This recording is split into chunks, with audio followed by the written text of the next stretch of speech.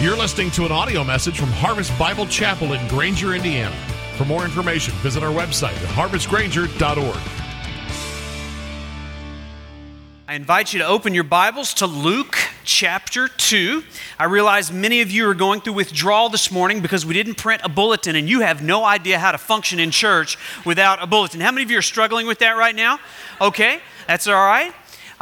We've actually thought about doing away with that altogether, but we think we'd have a revolt. So no bulletin today, but that is no excuse not to take some notes. It is a great day to celebrate things that are new, but there is nothing to celebrate about a planet that circles around the sun every 365 days. The planet's broken, okay? Fortunately, it still works to where it goes around the sun once a year, but the word new that's one of our words. I mean, the world has to borrow that word from gospel-oriented people because the gospel is about new things. God is a fan of things that become new, and if you're in Christ, you know what it's like to be made new. 2 Corinthians chapter 5, verse 17 says that all who are in Christ, those who are in Christ, have become new creations of God. The old has passed away, and what has come? The new has come. One day, God's going to make a new heaven and a new earth. And I hope that you are a person that's experienced the new birth. And if you haven't, no matter how bad last year was, here's the promise of the gospel: all things can become new. No matter how bad you were or how good you were, today is a day of new things. So Christmas is over, and today's kind of the day we kind of put a bow around that and set it aside. And if you are a Bible person, you already know the passage I had you open up to is famous for what? What is in Luke chapter 2? That's the Christmas story, right? Many of you even read that to your children on Christmas morning, and the video that we saw kind of contained the story of the first half of Luke chapter 2. And as I was thinking about what God would have me bring to you this morning, I began to think about, well, what comes after the Christmas story in the biblical narrative? And so I've asked you to open to Luke chapter 2 because I want to show you what happened next in the Christmas story. So let's begin reading here in Luke chapter 2, and I want us to begin reading in verse 39. It says, "And when they had performed everything according to the law of the Lord, they returned into Galilee to their own town of Nazareth." So in the video that we saw earlier, it's the story about how Mary and Joseph packed up everything, and Mary was pregnant, and they made their journey into Bethlehem from Nazareth, and that's where Jesus was born, and they went through all the things there. And then here we finally get to the part where they go back home. They return to things and start the normal rhythms again. I don't know about you, I am ready for the normal rhythms as we start this next year, getting back into the normal rhythms. And so they go back to Nazareth and the normal rhythms start. Then in verse 40, we're told this: "And the child," who was that? "The child Jesus grew and became strong, filled with wisdom, and the favor of God was upon him." The title of the message today is "How to Live a Life That Invites the Favor of God." And so it's an interesting passage here. If you look in the next part, the next 10 verses tell us this really incredible story about how Jesus grew up. In the next scene, the page is turned and we see Jesus no longer a baby in a manger, but we find out that we get this little snapshot of Jesus as a 12-year-old boy. And Mary and Joseph go into Jerusalem to worship, and in the process, they lose 12-year-old Jesus. How many of you, as a parent, have ever lost a child? And how many of you found them? Good. That's the good news. And I remember at one point we kind of lost Zach for a few minutes at Disney World, but fortunately he returned safe and sound. There's a bit of a frantic commotion going on here at the end of the story. Now listen, I'm not going to read that little section because that's next week's message. We're going to save that part for next week. Do not miss church next week. One of the most important sermons I've ever preached next week. Turn to your neighbor and say, you do not want to miss church next week.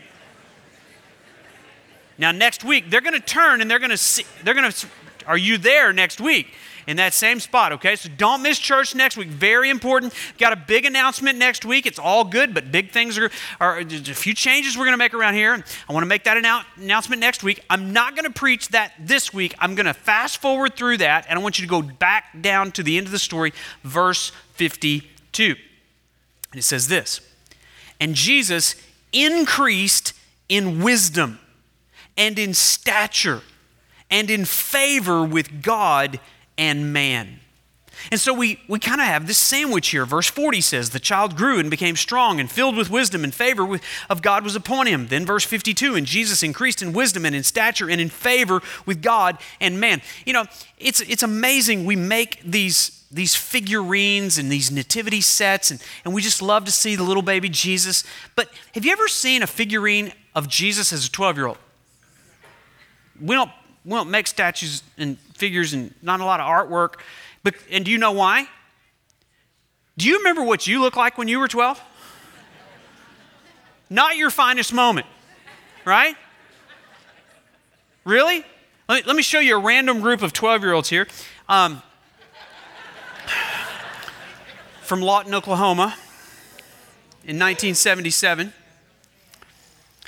And now you're going on a curious search for your pastor as a 12-year-old. How many of you think you've spotted him? Well, that's not him. Find somebody else. All right, now I want you to look down there in the front row. Go all the way to the left. Do you see that good-looking guy on the end there? Okay, that's my friend. I'm the ugly fat guy next to him in the red sweater, okay? And you're cruelly laughing. That's why we don't have artwork and figurines of Jesus as a 12-year-old, okay? But we have this little snapshot of him, and the Bible says that Jesus grew. All in favor of growing out of that phase. Yeah. But Jesus grew, and he increased, and so if you are a 12-year-old, aren't you glad you came to church this morning? There is hope for you, okay?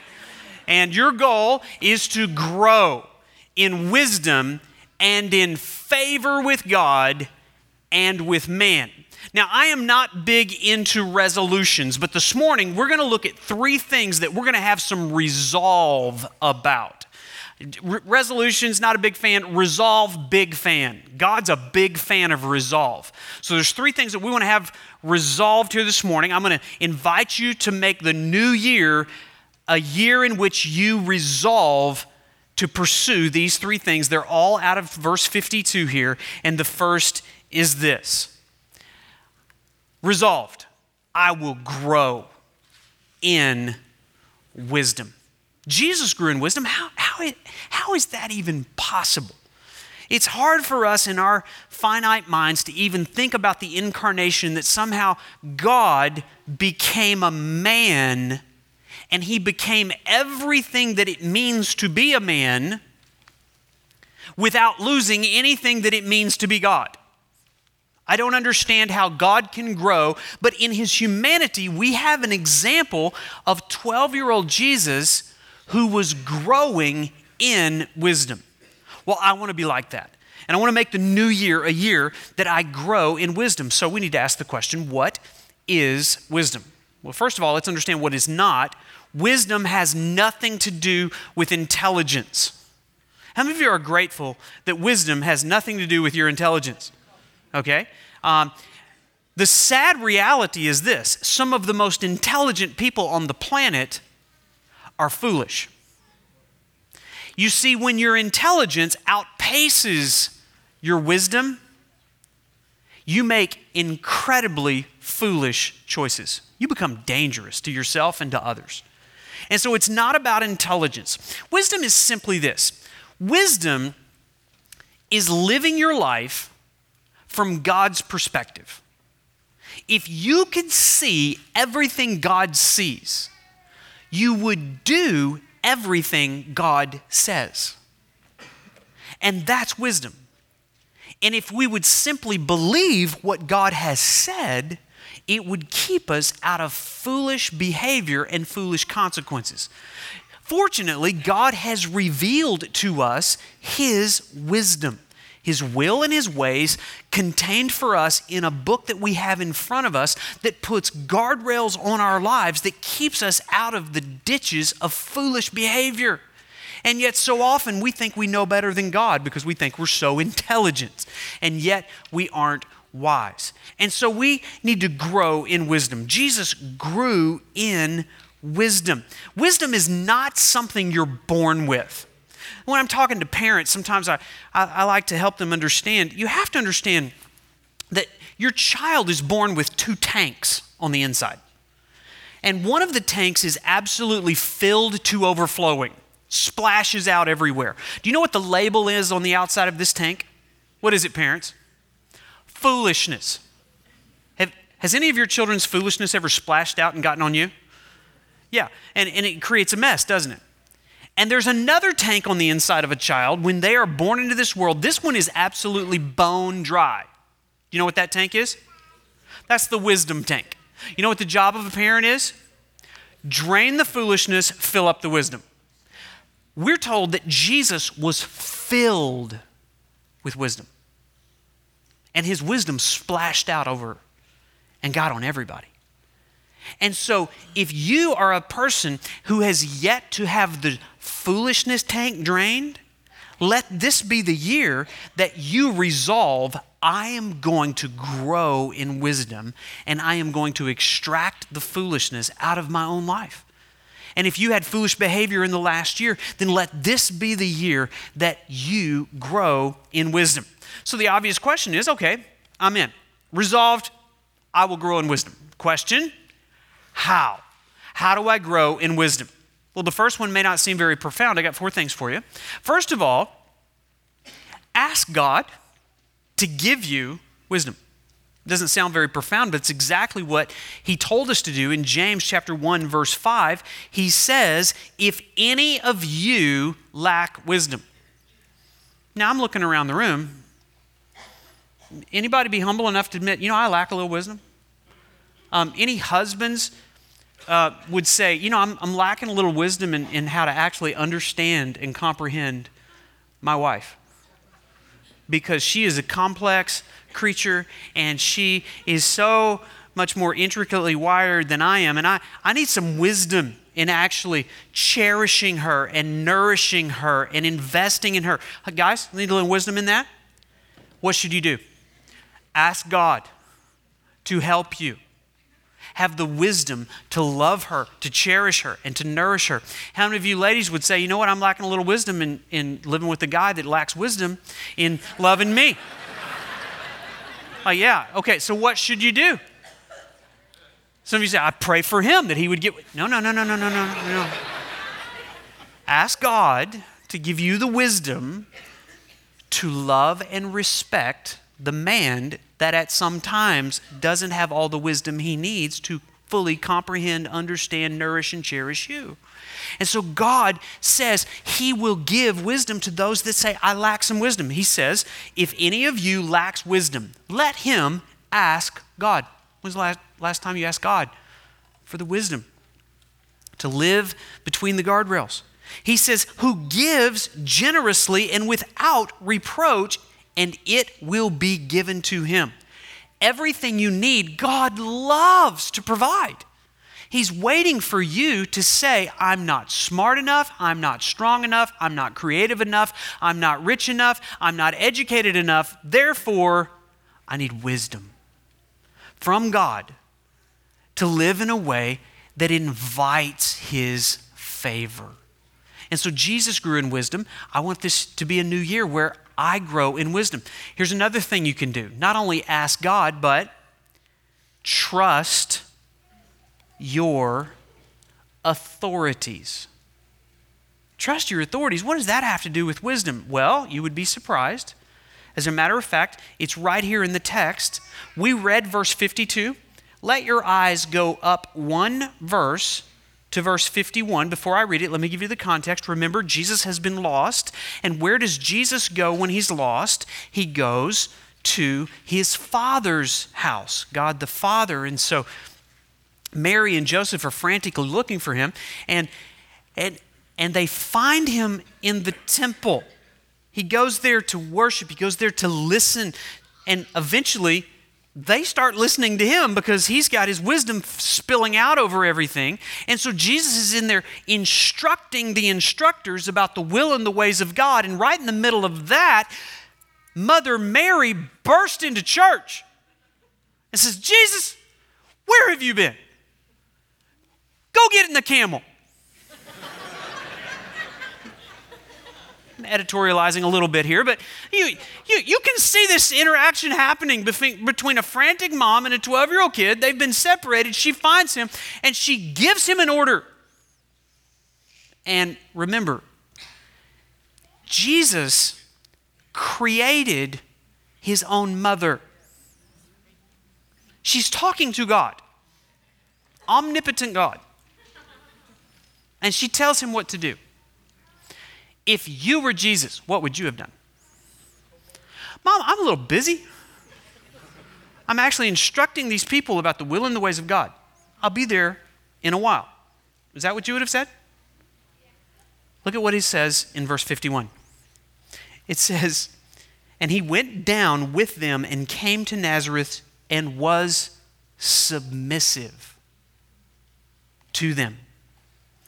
Jesus, in his humanity, submitted himself to limited, sinful, human authority. And the very next verse says, and Jesus increased in wisdom. If you are not a person who values the God-given authority that he has placed over your life, if you have a tendency to rebel and want to be autonomous, to question authority, to find the inauthenticity of your authorities, you'll never grow in wisdom. Jesus submitted himself to his mother. Jesus was perfect. You're not. What's holding you back? And so, if you want to grow in wisdom, submit yourself to the authorities. Until you get wisdom, God wants to use the authority, the wisdom of your authorities, to build wisdom into you. Here's another thing that you can do. Ask God, trust your authorities. Thirdly, choose wise friends. How's that going? You hanging out with foolish people? And are you doing foolish things because you're hanging out with foolish people? Proverbs chapter 13, verse 20 says, he who walks with the wise will be wise, but a companion of fools suffers harm. You have some regrets about some things that you did because you were trying to please foolish people? Maybe in the new year, you need to sever some foolish relationships and start hanging around with some people that are wiser than you so that their wisdom can spill over onto you. And then finally, learn in the hard times. There's a verse in the previous chapter of this book, Luke chapter 1, verse 80. It's not speaking of the boy Jesus. It's actually a verse about his cousin. What was his name? John the Baptizer. And in Luke 1:80, it says this, and the child, John, grew and became strong in spirit. And he was in the wilderness until the day of his public appearance in Israel. Some of you are kind of arguing with me in your head saying, you know, I would be wise, but Trent, you just don't understand how hard my life is. You don't understand how foolish my parents were. You don't understand how much I lack and how little income and the addictions that I have. And life's been really hard. I mean, if life was easier, I would be wiser. Can I challenge that a little bit? Look at this verse. John became strong while he was in the wilderness. Does it seem like last year was a wilderness to you? Dry, scarce, hard, dangerous, surrounded by ferocious animals. That's a wilderness. And yet God wants to use all of that to build some spiritual muscle in you so you can be strong in preparation for what's coming next. John's public appearance. His ministry was forged in the wilderness. And so if it feels like last year was a wilderness for you, don't complain about that. Don't try to escape that. Let God use that to build spiritual muscle in you, to make you strong, and to fill you with wisdom. So resolved, say it with me. I will grow in favor with God. Say, now that's number 2. Resolved. I'll just go ahead and put it up. Resolved. I will grow in favor with God. Throw that up for me if you would. Thank you. Resolved. Let's say that together. Resolved. I will grow in favor with God. That's the next thing that we see in verse 52. Jesus grew in wisdom and stature. What's next? And in favor with God. Now, if you've been attending Harvest for any time at all, you know this is a church that is gospel-centered, which means one of the most often repeated themes around here is this: you can't do anything to get the favor of God because you're a dirty, rotten sinner. Did you just call me a dirty, rotten sinner? Like, Trey, you've been telling us that for years. Yeah, well, see, that's the problem. Dirty, rotten sinners don't invite the favor of God. And so if you have been a recipient of the favor of God, it is because of His free and sovereign gift. He has put His favor on you, not because of anything you have done, but because of what Christ has done. And if you've trusted Christ, then you are given the favor of God as if you were a child of God, Jesus Christ. And so that is a free and gracious gift of God. You can't do anything. You can't give it. You can't buy it. Favor is unmerited and unearned. Is that the theme you've heard around here? Okay.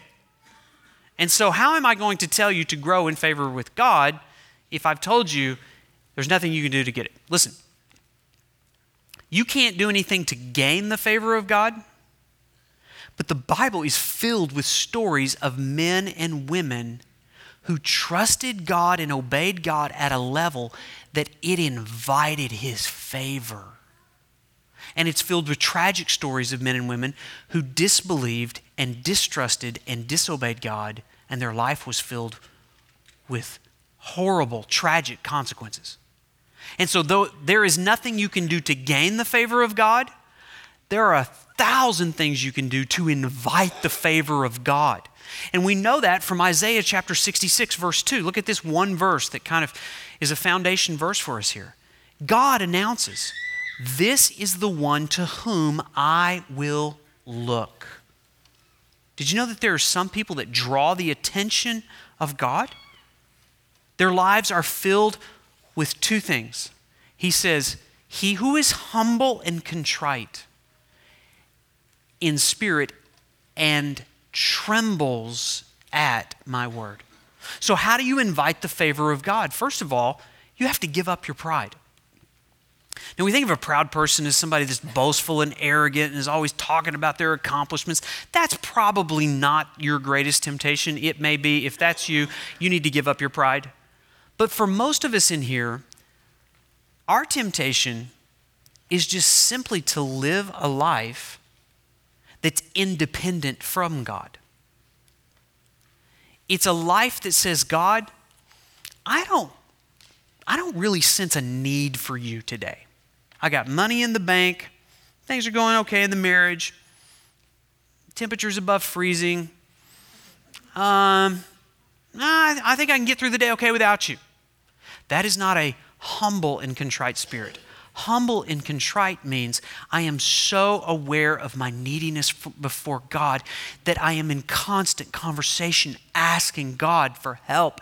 And I'm constantly confessing the unfinished business in my life and the limited knowledge I have of my Creator and the great attraction I still have to sin. Help, God, I need you.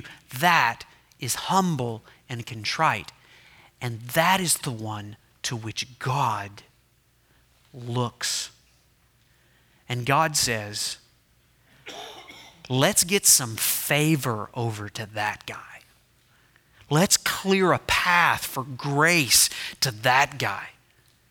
You want to invite God's favor? Have an attitude that says, in every moment, in every day, God, I need you more than I have ever needed you before. As much as I've ever needed you, I need you now. God, I need you. That is an attitude that is humble and contrite in spirit. And then this, give your attention to God's word. Give your attention to God's word. Isaiah 66:2. This is the one to whom I will look, to him who trembles at my word. Notice it does not say to him who reads my word. It doesn't say to him who preaches my word. God is looking at people who tremble in response to hearing the voice of God, directing their lives into wise choices. And so, yes, read God's word. The New Year's always a great time to resolve to let reading the Bible be a part of your daily schedule. And all of us need some help in that. And there's so many wonderful apps now that you just throw up on your phone. And today it tells you you're going to read these 3 verses. And if you do that for the next 365 days, you will have read all of God's word in a year. Do that, do that, do that. But listen, while you're reading it, ingest it so much on the inside that it actually creates a responsiveness that causes you at times to tremble. That God loves you so much, He would actually speak to you, to disclose who He is, to give you direction and wisdom for the way that you're to live your life.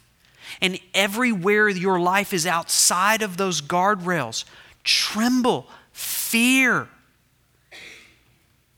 And let that fear pull you back inside the boundary. You want to invite God's favor? Don't allow a 24-hour period of time go by without hearing the word of God. And let it affect you so much that you tremble as God speaks. Here's another thing that you can do to invite God's presence. It's this. Give God everything that belongs to Him. I was talking with somebody recently that was really worried and stressed out about their finances. They had a job, but they felt like they weren't being paid fairly, and they're trying to figure out how they can kind of manipulate the boss into giving them more money. And maybe I just quit this job, go work for somebody else. And as they were stressing about it, I saw the stress. And I was just like, well, I don't want you to be stressed. Can I just simply ask you a question? Do you tithe? Tithe? I can't afford to tithe. Haven't you heard me? I've been sitting here telling you about how I don't have enough money. I'm like, wait. Do you want God to bless your finances? Do you want God to make what you have be enough? Yeah. Well, let me ask you a question. Why would you expect God to bless your finances if you're not putting Him first in what He's already given to you? You see, the Bible teaches us a very clear principle. If you want to invite the favor of God on your finances, you have to put God first. Malachi chapter 3 says this, will a man rob God? Now listen, it is dumb to rob a bank. If you're contemplating that in the new year, to fix your financial situation, let me just tell you that is not the wisest move for you, okay?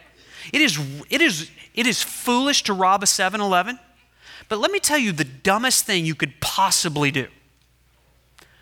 Rob God. You talk about surveillance cameras, okay? This is one robbery you will never get away with, okay? God sees it all. And he knows when you've got his money in your pocket. Will a man rob God? You say, what? Nobody would do that. It would be so stupid. And he says, yeah, you are robbing me. How are we doing that? How have we robbed you? And God gives the answer in your tithes and your offerings. Word tithes is an interesting word. It's kind of an old word. We won't use it much. It means tenth. So God's plan for your finances is this.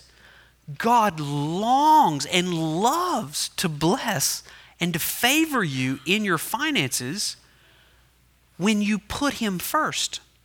And so for everything God gives you, 10% is to be given back to him. It all belongs to him, but the 10% is a reminder to me that it all belongs to him.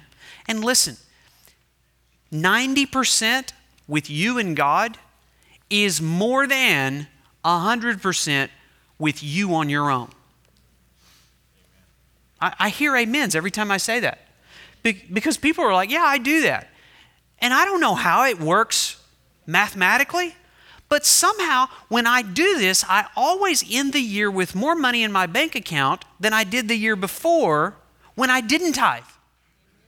And listen to these people are like, yeah, it works. It's like, I can't figure it out.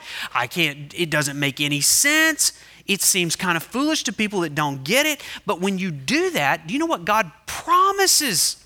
Listen to what he promises. You want to invite God's favor? He says, bring the full tithe into the storehouse. And we believe the modern storehouse is the local church. It's God's work. It's God's house. And this is the first place that you should give. The full tithe into the storehouse, that there may be food in my house, and thereby put me to the test, says the Lord of hosts. There is one area where God has said you can test him. Now, don't try to test him in any other area, okay? That'd be foolish, but here's wisdom. God says, test me in this and see if I will not open the windows of heaven for you and pour down on you a blessing until there is no more need. Anybody want to sign up for that program?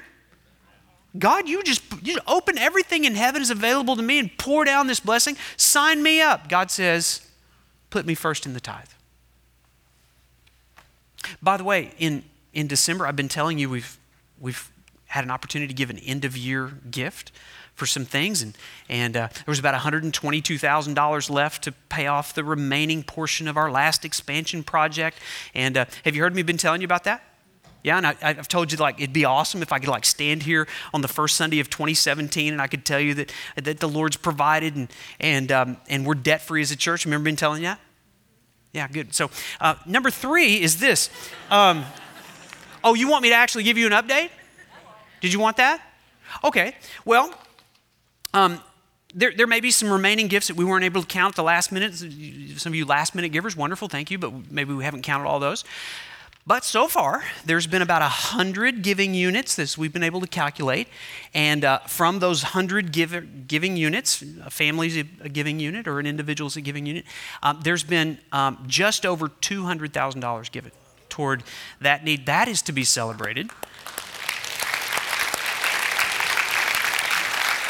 And I trust that if you are applauding, you were part of the 100. Okay, so if you weren't, then like you're applauding everybody else taking care of the church while you're enjoying all the benefits from it. So you might want to get on this program and be a part of what God's doing. And it's an evidence that we're trusting God and putting God first. And we're going to expect in the new year that there is going to be a blessing that's going to meet every need. And you can test God in that. Here's the third thing. Resolved. I will grow in favor with man. Do you see it in verse 22?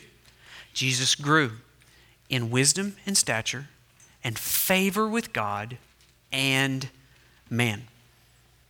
Jesus lived a life with such integrity, impeccable character, selfless service and sacrifice, honesty, a work ethic that couldn't be questioned in any way, that gave him an audience with men to share the good news that they could be made right with God.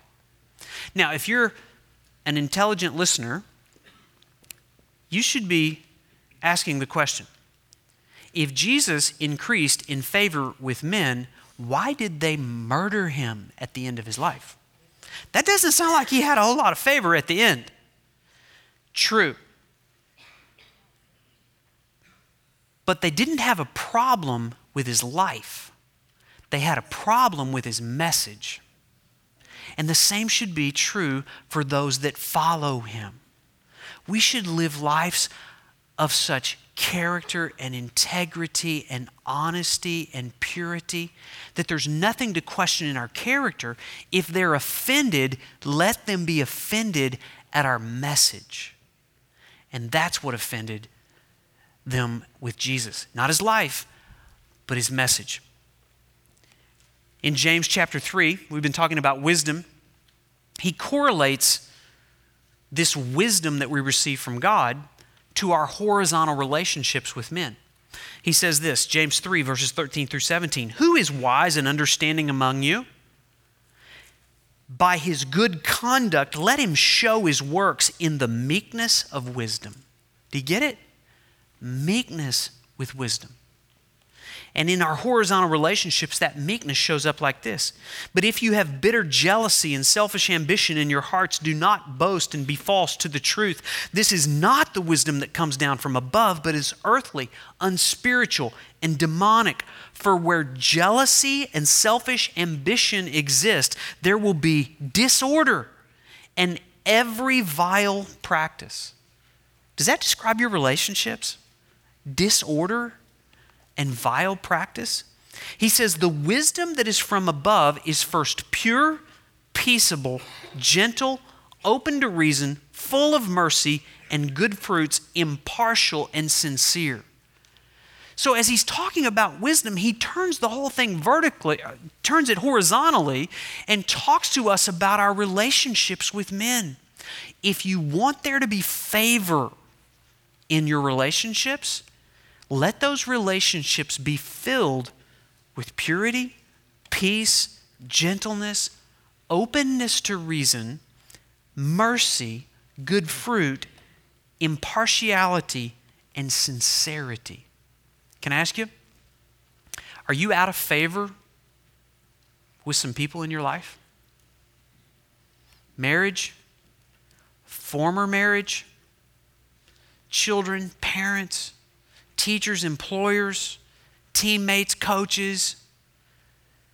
Are there some people you're out of favor with because there's been an absence of gentleness and kindness? There's rather been jealousy and bitterness and strife. If you want in the new year for God to change that relationship, you've got to resolve to grow in favor with man. Now, there's two dangers when we talk about growing in favor with man. First of all is this. It's growing in favor with man while growing out of favor with God. Careful. If you have such an insatiable desire to be liked, well-known, elevated, and stroked by people around you, your desire to live in favor with man can actually trump your desire to live in favor with God. Don't be surprised if in the new year, there's not a moment when you have to choose between the favor of man and the favor of God. In that moment, whose ever favor you choose will determine the outcome of your life. And so if you're in a group of friends and you desire to be well-liked, to be thought favorably of, if you're in a relationship where you want a boyfriend or a girlfriend to continue to date you or like you, if somehow you have to compromise favor with God in order to keep said boyfriend or girlfriend, you're in danger of putting the favor of man before the favor of God. Here's the second danger. It's growing in favor with God while not sharing with men how to have favor with God. Let me say that again. It is a danger to be growing in favor with God while not sharing with men how to have favor with God. You know what we can do sometimes? We can create this us versus them mentality in the church. I mean, we're the ones that want favor with God, and here we are living within the boundaries, and the world just thinks we're crazy, and so we can have this bunker mentality where we come in and we stroke ourselves and get encouragement, and we take more notes, and we pray, and God, please save us from the horrible world out there. And listen, to be in favor with God means that we have to share with others how they can be in favor with God. It is the message of the cross that we carry to our friends and our neighbors and even our enemies and say, here's how I came into favor with God, not because I am good, but because Jesus is good. And he experienced the wrath of God so that I could experience the favor of God. That's the message, and we have to have an outward mentality. Yes, we gather together on the weekends, but we scatter through the week to share the message of how men can have favor with God through Christ. He offers fresh starts and new beginnings. God loves to make things new. Now, this is the way we're going to end the service. I'm going to invite you, just as I did the first service, to come and fill the front of our worship center here on your knees, resolving those three things that we've studied here this morning. And if it's your heart's desire that in the new year, that God would fill you with wisdom, that in the new year you would experience the favor of God, and that you would live on mission to be in favor with men. I want you to demonstrate that by coming from all over the auditorium. We don't have room for everybody down here, but we got room for a lot of people down here. And one of the things that I have a desire for our church to do in the coming year is to have a lot more freedom in our worship, even at the end of the service, to move and come and even as a physical demonstration to get on my knees and not be ashamed that God, I need you. And so I'm going to invite you to come and just fill this place. Just right now, just get out of your seats. We're not going to sing right now. I just want you to come, leave room for others. Let's just fill this place. Come all the way to the front here. Guys, come on over all the way to the front. Come on. All the way. Come on. Come on. Come on this way. Those of you that are in your seats, you can just turn right there where you're at. If you desire to kneel at your seat, we'll have room for everybody, so let's just bow here for a few minutes. I'm going to lead you through these three prayers. You can kneel wherever you're at.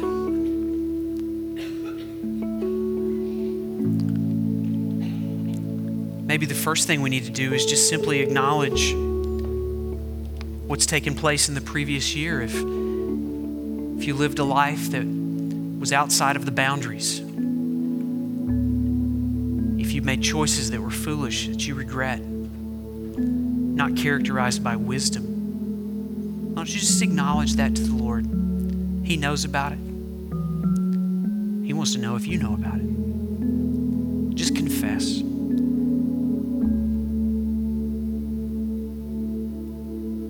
Humble yourself. This is the one to whom I will look. He who has a humble and contrite spirit.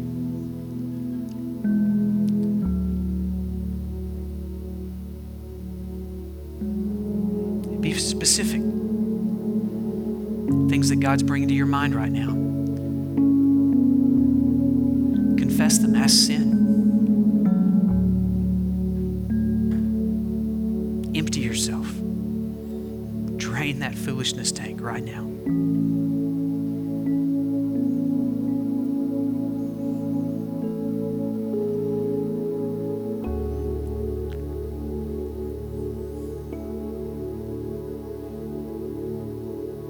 And then would you just tell the Lord,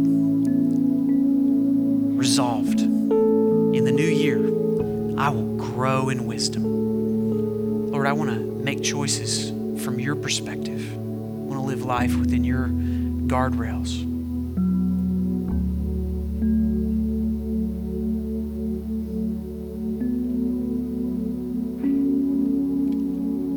I want to surround myself with people who are wise. Maybe some relationships that need to be broken off because you know that foolishness is spilling over onto you. Just tell him that.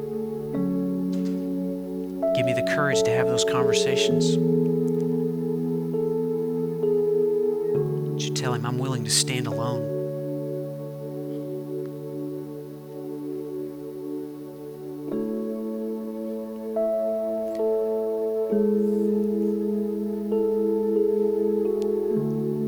Are you living your life under those authorities that God's placed in your life? Are you living in a wilderness, complaining and wondering why God has you there? Why don't you just trust him in this moment? Say, Lord, I want to learn every lesson so I can grow strong in wisdom.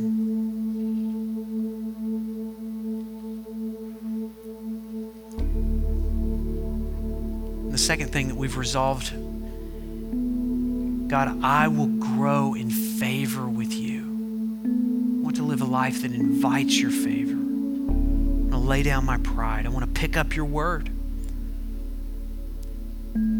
Why don't you resolve that you'll never be unresponsive to a single word that God would speak to you, but that you would tremble in response to what he says.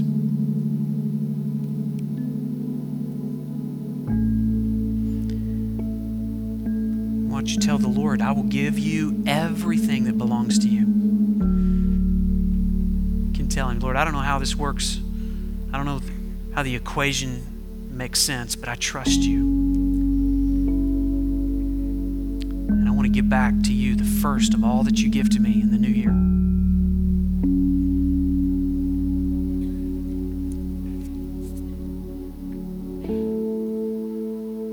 And then finally, would you tell the Lord, Lord, this year I want to grow in favor with man.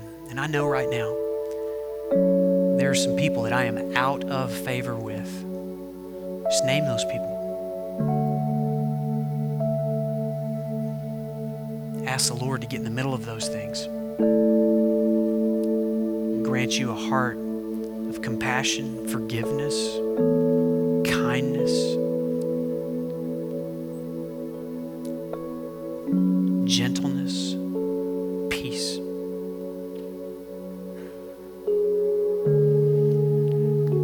Would you ask him to give you courage to boldly open your mouth and share the good news that you hear every week here, to make you an agent of the gospel? Neighbors and co-workers and classmates and teammates. Pray for that person right now. Ask God to open their eyes and their ears to the gospel. To give you a sacrificial spirit to go anywhere, to say anything, in order that some might be saved.